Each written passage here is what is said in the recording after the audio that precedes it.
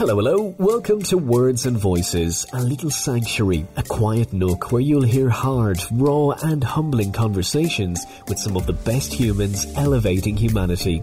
This is for the round pegs in square holes, the misfits, oddballs, weirdos, tinkerers and thinkers who dig a simple philosophy that one word, one message, one idea and one voice can change the world.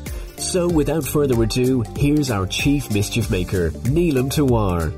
Welcome to Neelam's two-part interview with Scott Brills, an international entrepreneur and adventure capitalist, making a living in the travel and tourism space. We hear how a childhood desire to travel taught him to seize opportunities and stay focused on passion. We'll dive into how Scott is focused on business despite not traveling due to the pandemic, and touch on how silent meditation taught him how much he was or wasn't in control of his own mind. Here's part one of that interview. Hey, Scott, how's it going? Hey, Neelam, doing all right? How's the pandemic treating you? Not too bad. I'm more productive and doing good financially than any year in the last 5 years, so can't complain.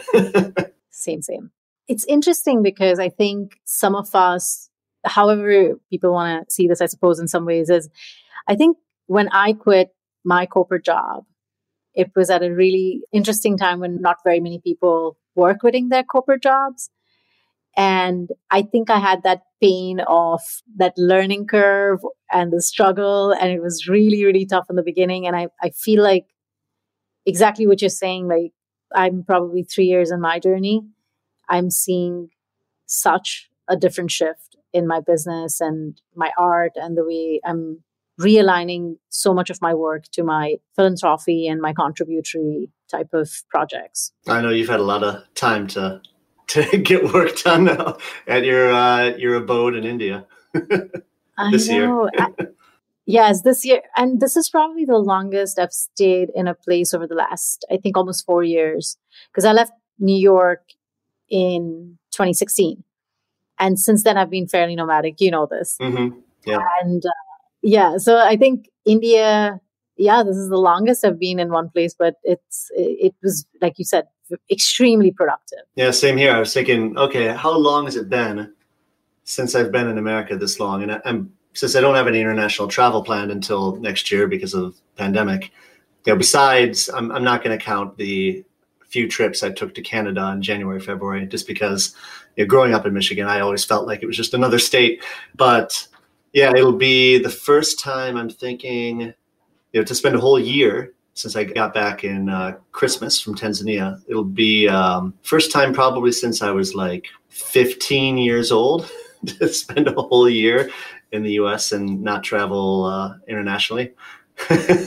Hold on a second. So the very first country you went to outside the United States was Japan? No, the first time I went on the US, not including Canada, would be China when I was 13 as a student ambassador for a few weeks. And then I went to Barbados after that when I was maybe 14 or something. And then the next international trip would have been Japan at 18, 19.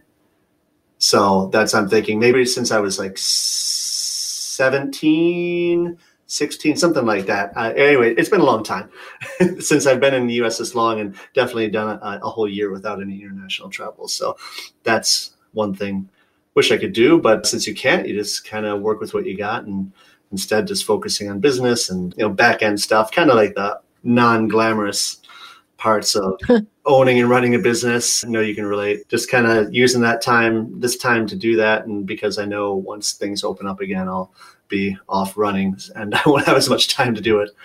That's amazing. So I feel Japan for you was the starting point. I feel like it was a precursor to what's to come in some of the things that you've created and the programs you do with Eat Japan every year. And you speak Japanese too, don't you? Mm-hmm. Yep. Nihongo shibarimasu yo. I'm just going to say arigato to all of that. That works. Thank you. I don't know what you said, but it's beautiful, isn't it? I mean, so I was supposed to be in Japan this year as well. Japan and Bhutan were the two places I was headed. And it's interesting because I think when I was raised on the African continent primarily, right? So I didn't get to explore Asia I think you've explored Asia, and you and I have spoken about India, and I really think you know India way better than I should not even proclaim anything here. I'm a bad Indian.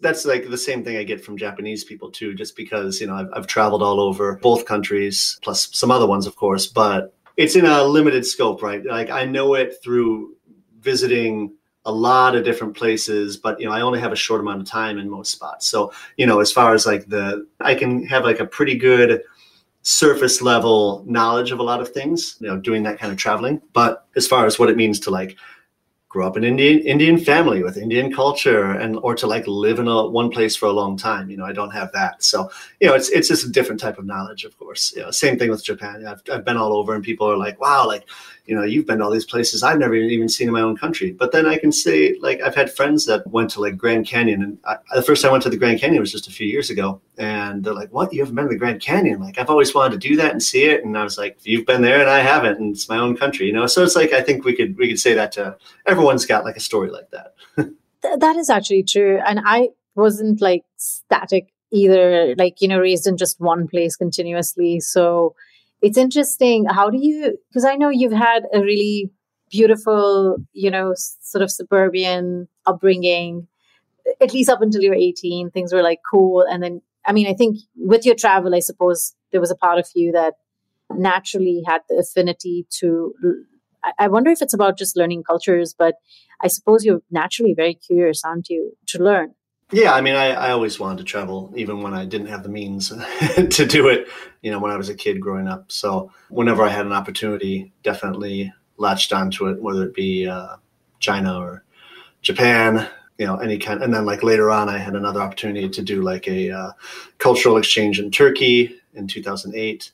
So whenever I had that chance, and then of course, once I was 18, I went to Japan. And then after that, I had my own job, and then I started my own company. And so I not only had the time, but also the money to be able to kind of make that happen. And so that's just kind of what I did, hit the ground running, and definitely stuck with Japan the first 2 years, and then expanded my horizons as of like the Turkey trip, went to Europe for the first time. And then next year, I started getting outside of my comfort bubble in Asia and drove from the UK to Mongolia for a charity rally. And then I explored Thailand, and, so it was a slippery slope. And now I'm definitely, with the exception of this year, on the trajectory to eventually hit all the countries, hopefully. If there's a spot I haven't been to, I want to be there. So that's one of your bucket list type of thing at this point, right? Like you just want to go tackle that next. But how do you assimilate the things that you see around the world with a lot of stuff that's going on right now, right? Like the world is always going to be doing the thing the world does, right? But when you travel to places that maybe most people may not think of going, like Mongolia, right? Let's just take that as an example. I want to go, by the way. So I'm probably an exception I'm definitely an exception to the norm there. But what goes through your mind, like as a thinking process? Like, do you get excited? Is that it? Or I would imagine there's some level of like the adventure spirit in you, which I think kind of cuts through everything you do. So I imagine even like your business is a little bit like that. If it's too boring, I don't see you like going after something. Most of it is. On the surface, at least. Exactly. Everyone has bills to pay. I get that. But like in general, like if you didn't feel the affinity towards something, you'll probably not do it. Right. So how does that kind of spirit, that knowing that, we're one race, one humanity type of thing, in a time like this, how interesting has it been for you to see that like across your travels, minus the pandemic, of course, up until the pandemic? What do you notice? Yeah, you're right. As far as like, if I don't have an interest in something, it's tough to get into it. I've even heard advice saying like, do your business in something you're not passionate about. Like if you're to have a company, like sell like some widget that you don't know about, just because like you won't be so emotionally invested in it, and you can just focus on money, which I think is dumb. And I've got like friends that like sell made in China knickknacks on Amazon and are crushing it and make a ton of money. But for me, it's so boring. Like, to be like, oh, I made a bunch of money being a middleman. I'm just like, okay. It takes all types. If that makes you happy, and if the money, obviously money can be a means to an end, like that's great. But for me, it's just like too boring. I can't stick with it. So yeah, as far as like this year, it's kind of been interesting watching like this great human experiment.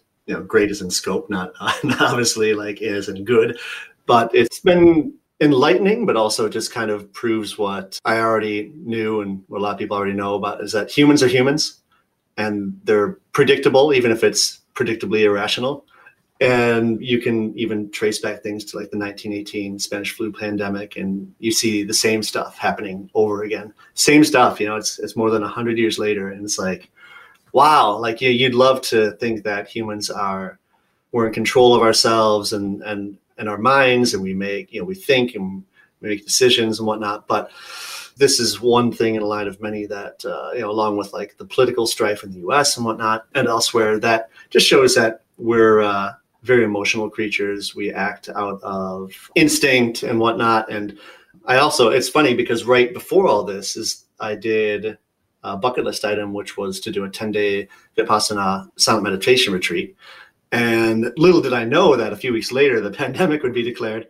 So I did that, and it was tough, just like a lot of my friends that had done it had told me. And I got through it. And in the end, I was glad I did it. And people are like, oh, like, what did you learn? What was your biggest takeaway?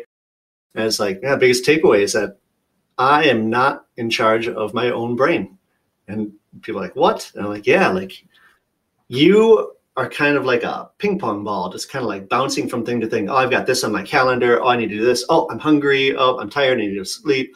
And you don't really realize that until you put yourself in kind of like this bubble that they give you, as far as you have a schedule, but they kind of remove a lot of stimuli from your life. And so just a quick overview, it's 10 days long. You can't talk. You can't communicate. It's like no eye contact, no touching, no writing down anything. So you can't keep a journal or whatnot. No electronics, no phones, of course, no books. And so when you're meditating, of course, but then also when you're not meditating, it's just you and your brain. And of course, like your brain is like trying to get out of this, especially in the beginning. And it's like, you kind of got like a fight or flight thing, or actually, no, it's just fight. It's just flight. You just want to get away. And you just kind of, your brain just keeps trying to look for things to do. Like, keep me occupied, keep me entertained. Oh man, there's nothing here. It's so boring. Okay, how can you get out of this? And like, that's your mind. It's just like this monkey chatter in your brain.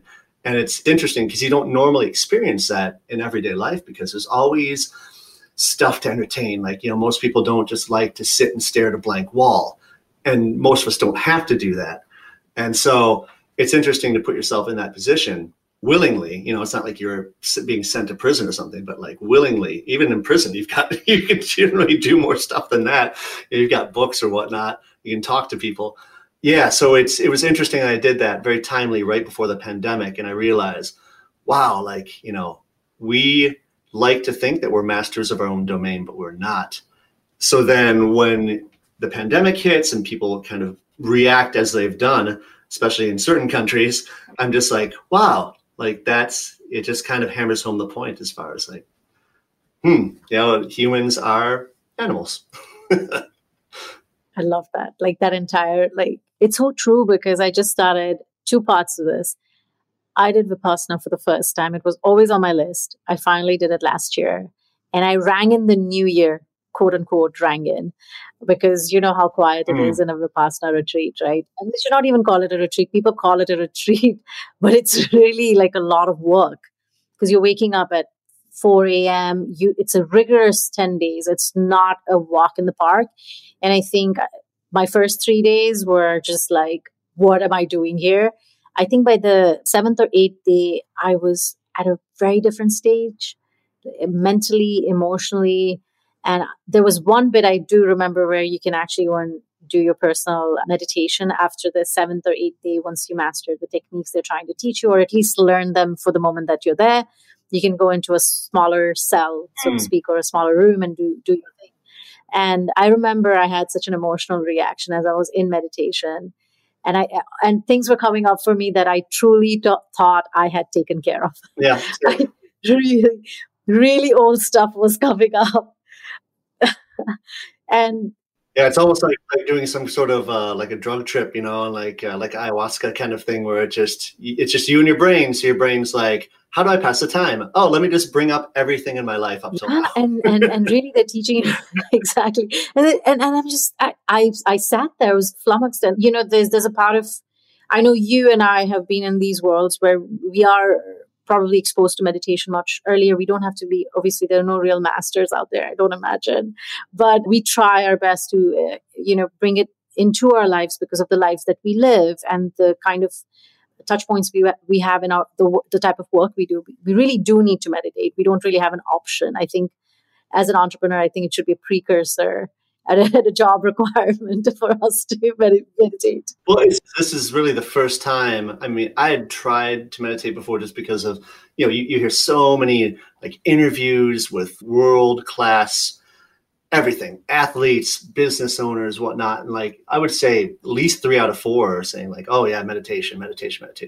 And so I've tried it before. I think the max I got to with the Calm app was like in 2016. I was in Korea for 10 days. And I think I did it for like 6 days in a row. And then I kind of stopped doing it. And we're talking like 10 minutes, I believe, 10, 20 minutes max. And so I hadn't, besides that, I would say failed, but it's not really a failure. It's just not a string of meditation. Besides that, I had not meditated at all. So I kind of jumped in the deep end.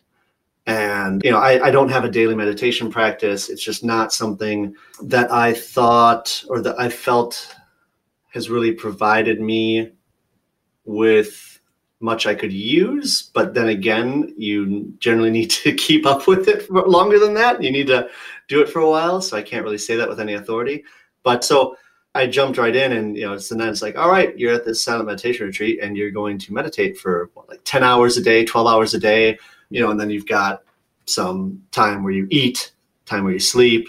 And then I was also walking around in circles a little bit. Yeah. But that's basically your day for 10 days, 11 days, something like that. So yeah, it was very much a shock to me. I definitely don't think I did as well as those that had a daily meditation set up or had more experience than I had. But at the same time, I wasn't, I made it through. I'm happy that I made it through. It's just kind of like running a marathon. Like I'm not trying to be first. Yeah. I'm trying to do it just to like prove that I can do it. Also to like knock it off the bucket list and to have a story to tell at the end of it, like I'm doing right now. Totally. You just did yours recently. I did mine a little while ago. Would you make it a practice, like a yearly thing that you would try to do or something of that sort? Do you think you see value in that? I've got friends that do that and they swear they've gotten a lot from it. They love it. I would say I would put it just as I would put like ayahuasca or something like that. I would say doing it, I would not take it off the table forever, but I would say wait a while. If you feel called to do it again, do it. Do I think that just that alone, those 10 days, like provided me with any long-lasting peacefulness or clarity or anything, besides what I've already mentioned?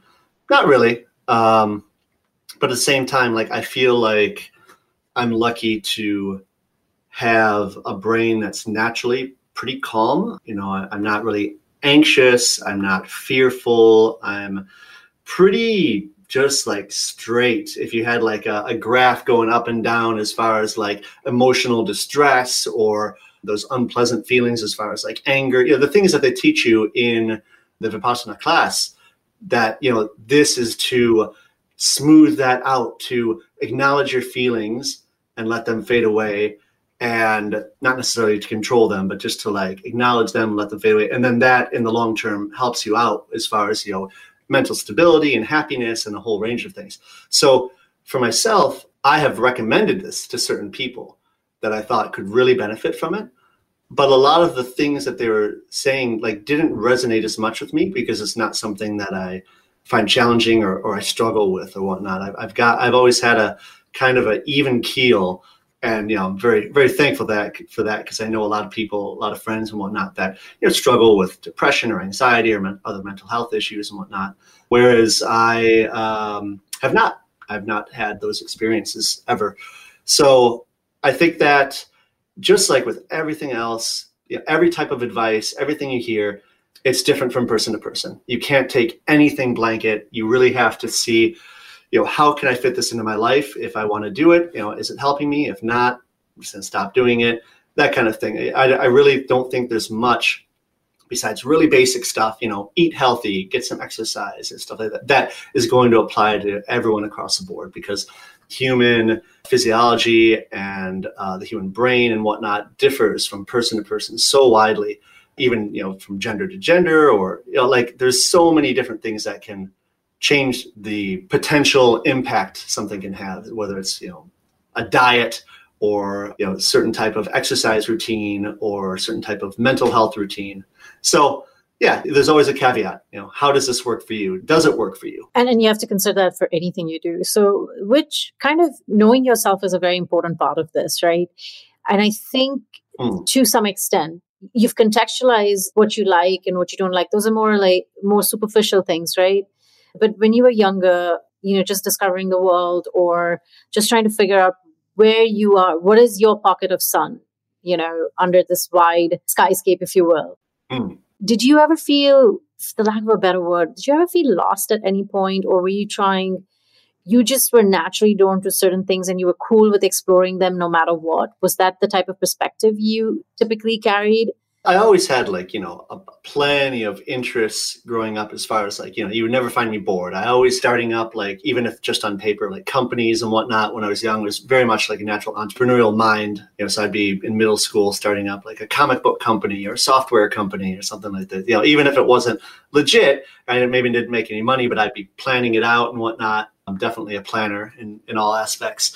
But as far as being lost, besides...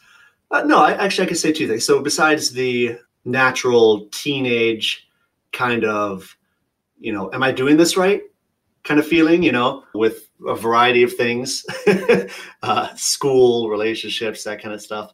I was definitely unsure of what to do after Japan. So I was, 19, 20. I started my first business at 19, web development. Mostly out of necessity.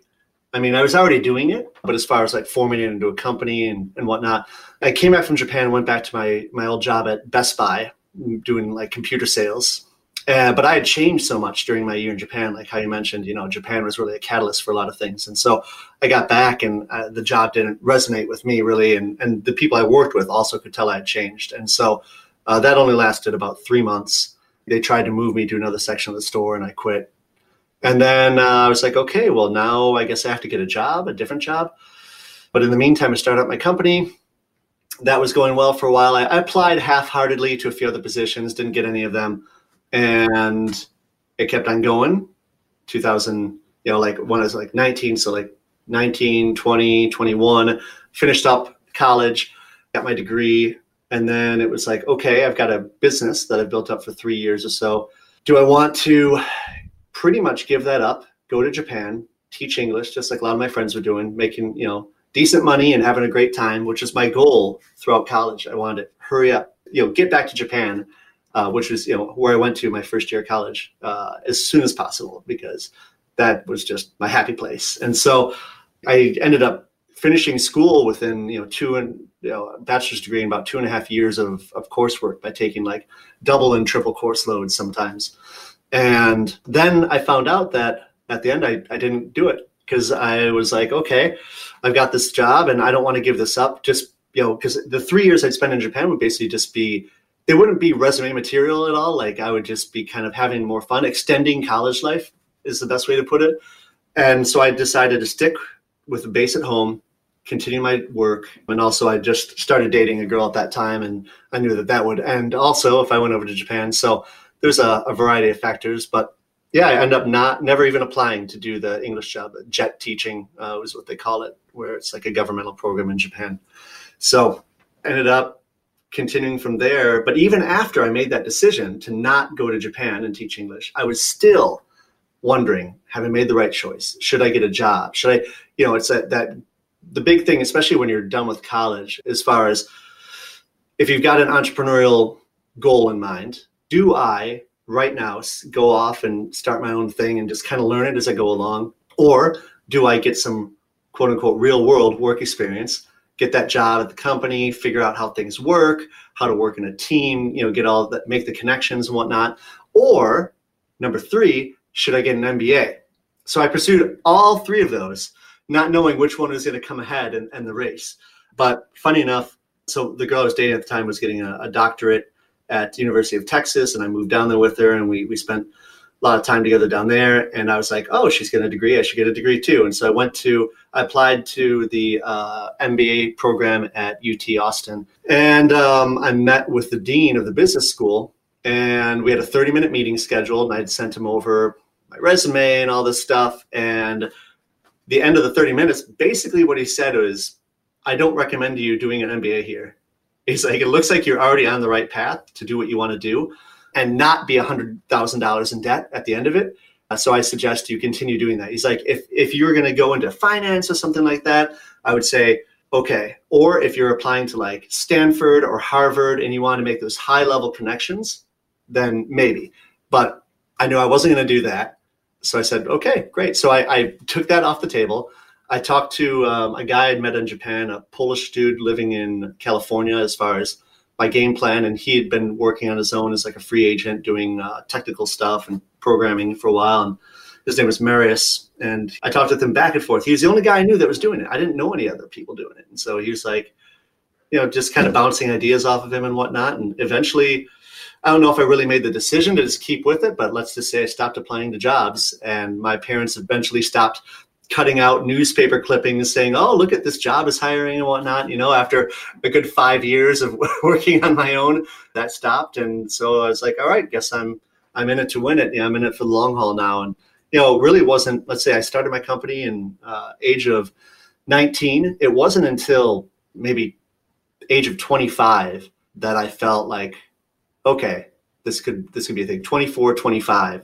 I'm like, okay, like this is stable enough now. And you got to figure it was slowed down a bit just because I was getting a degree at the same time. And I was still every year traveling for a few months to Japan just to hang out.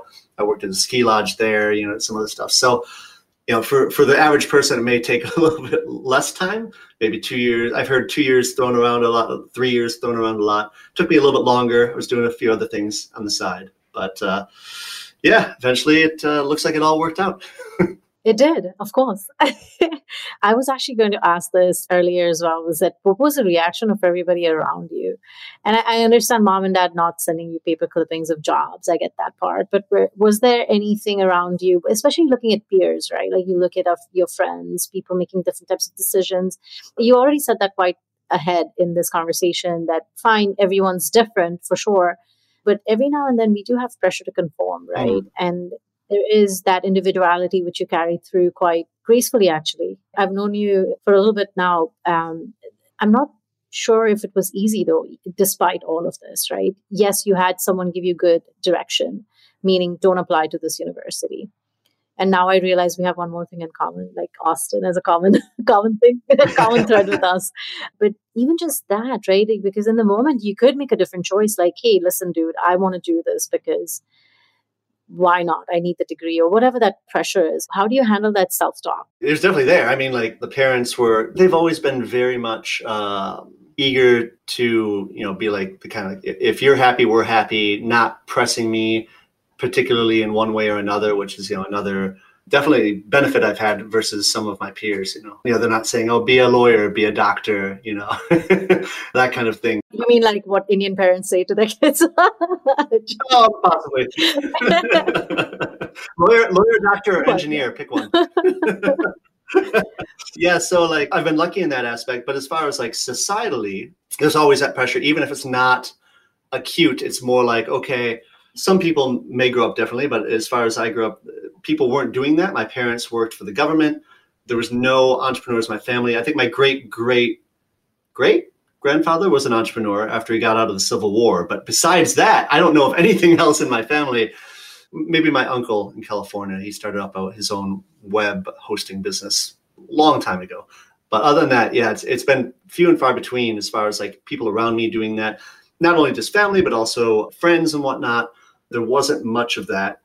And so for the first, few years, like I was talking about, it was, am I doing the right thing? Everyone else is doing something different. Should I do what they're doing? Should I get a job? And so it was tough. I could definitely say I was unsure of my decision for a good 5 years or so because I didn't know many people around me doing it, with the exception of I had one buddy that I used to be on the swim team with a long time ago, who was running his own videography service for companies, and he was kind of doing his thing, and I would help him out every so often. And then also, even more importantly, one of the guys I went to Japan with when I was 18, 19, he introduced me when we got back to the States to his old roommate and fraternity buddy, who was with his brother starting up their own web development firm. And they needed a front-end guy. They were back-end, they were both coders, and they needed a front-end guy. So we ended up working together for a few years. And then they pivoted, and then pivoted again, and pivoted again, and pivoted again. And now they're a very successful multi-million-dollar language learning company called Mango Languages. However, way back in the day, we were at their mom's house in the den upstairs, like, you know, just talking about how to make this like pharmacy website, e-commerce website and whatnot. So that was probably a really big catalyst in me being able to make money, show that other people were doing it, bounce ideas back and forth and whatnot. You know, that was a huge thing, you know, because it was right after I got back from Japan. It was after I quit my job at Best Buy. And even to have, you know, those two guys to kind of bounce stuff off of and to work together and see like, wow, they're doing it too. And I'm actually making money off of it and whatnot. You know, even if it's just one person, or in my case, two people, that helps a lot, you know, because the majority of people just in my universe at that time, like it wasn't really a thing. So yeah, I'm thankful to have that too. So thanks, Jason. Thanks, Michael. And mom and dad. Yeah, well, of course. Well, that's interesting because I think that pressure internally wasn't there for me either, because I quit my job at a point where most people don't quit their jobs. And no one at home said, you should do this, you should do that. In fact, it was funny because I felt like this weird pressure that I built on myself. Like, am I disappointing them at this point? Like, why am I just changing? It wasn't so much about why am I changing direction. It was really about like, I'd rather take the unfamiliar over the familiar prison, if you will. I think sometimes you just really, this is not something, you know, it's just certain factors are there for us. I know people who have much more challenging situations, and being thankful is like totally important in all of this, right? Because you recognize that if you didn't have certain things around you, certain things, apart from your personal will and your determination to do certain things, I think it wouldn't have been that easy to carry on. So you're quite lucky. And I feel lucky actually there too, because I'm just like, yeah, like I think I could not have done this. At the time I did this, like you started much, much earlier. I think one of the other things I was also thinking about as you're sharing your experiences is there's always the difficulty of being who we are, especially during pressing situations and circumstances that are, you know, there to make us better. And in the moment, we don't realize it. I found that part quite interesting and to some extent challenging.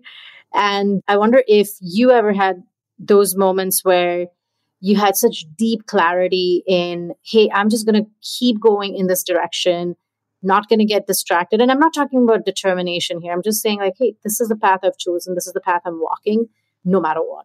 Did you have that kind of like moment? Was there something where, you know, because that visual, I can totally see you, the visual you're talking about your friends being, you know, in their mom's house, being in a small room, trying to get something done, trying to build from scratch. Our version of like the garage, you know, the classic like Apple computers or HP computers garage. Yeah, exactly. So that was part one of Neelam's interview with Scott Brills. On the next episode of Words and Voices, you will hear part two of the interview, where Scott talks about some of his experiences in Japan and learning the language, his plans for future travel, and the encouragement to find satisfaction in what you are doing. Thanks so much for stopping by Words and Voices with Neelam Tawar. We can't wait to see you again with another voice and more words from game changers, movers and shakers, and quiet visionaries creating a dent in the world. Oh, and please don't forget to comment and share what resonated with you here or on info@neelamtawar.com. Till we meet next, and as Neelam says, be good to you.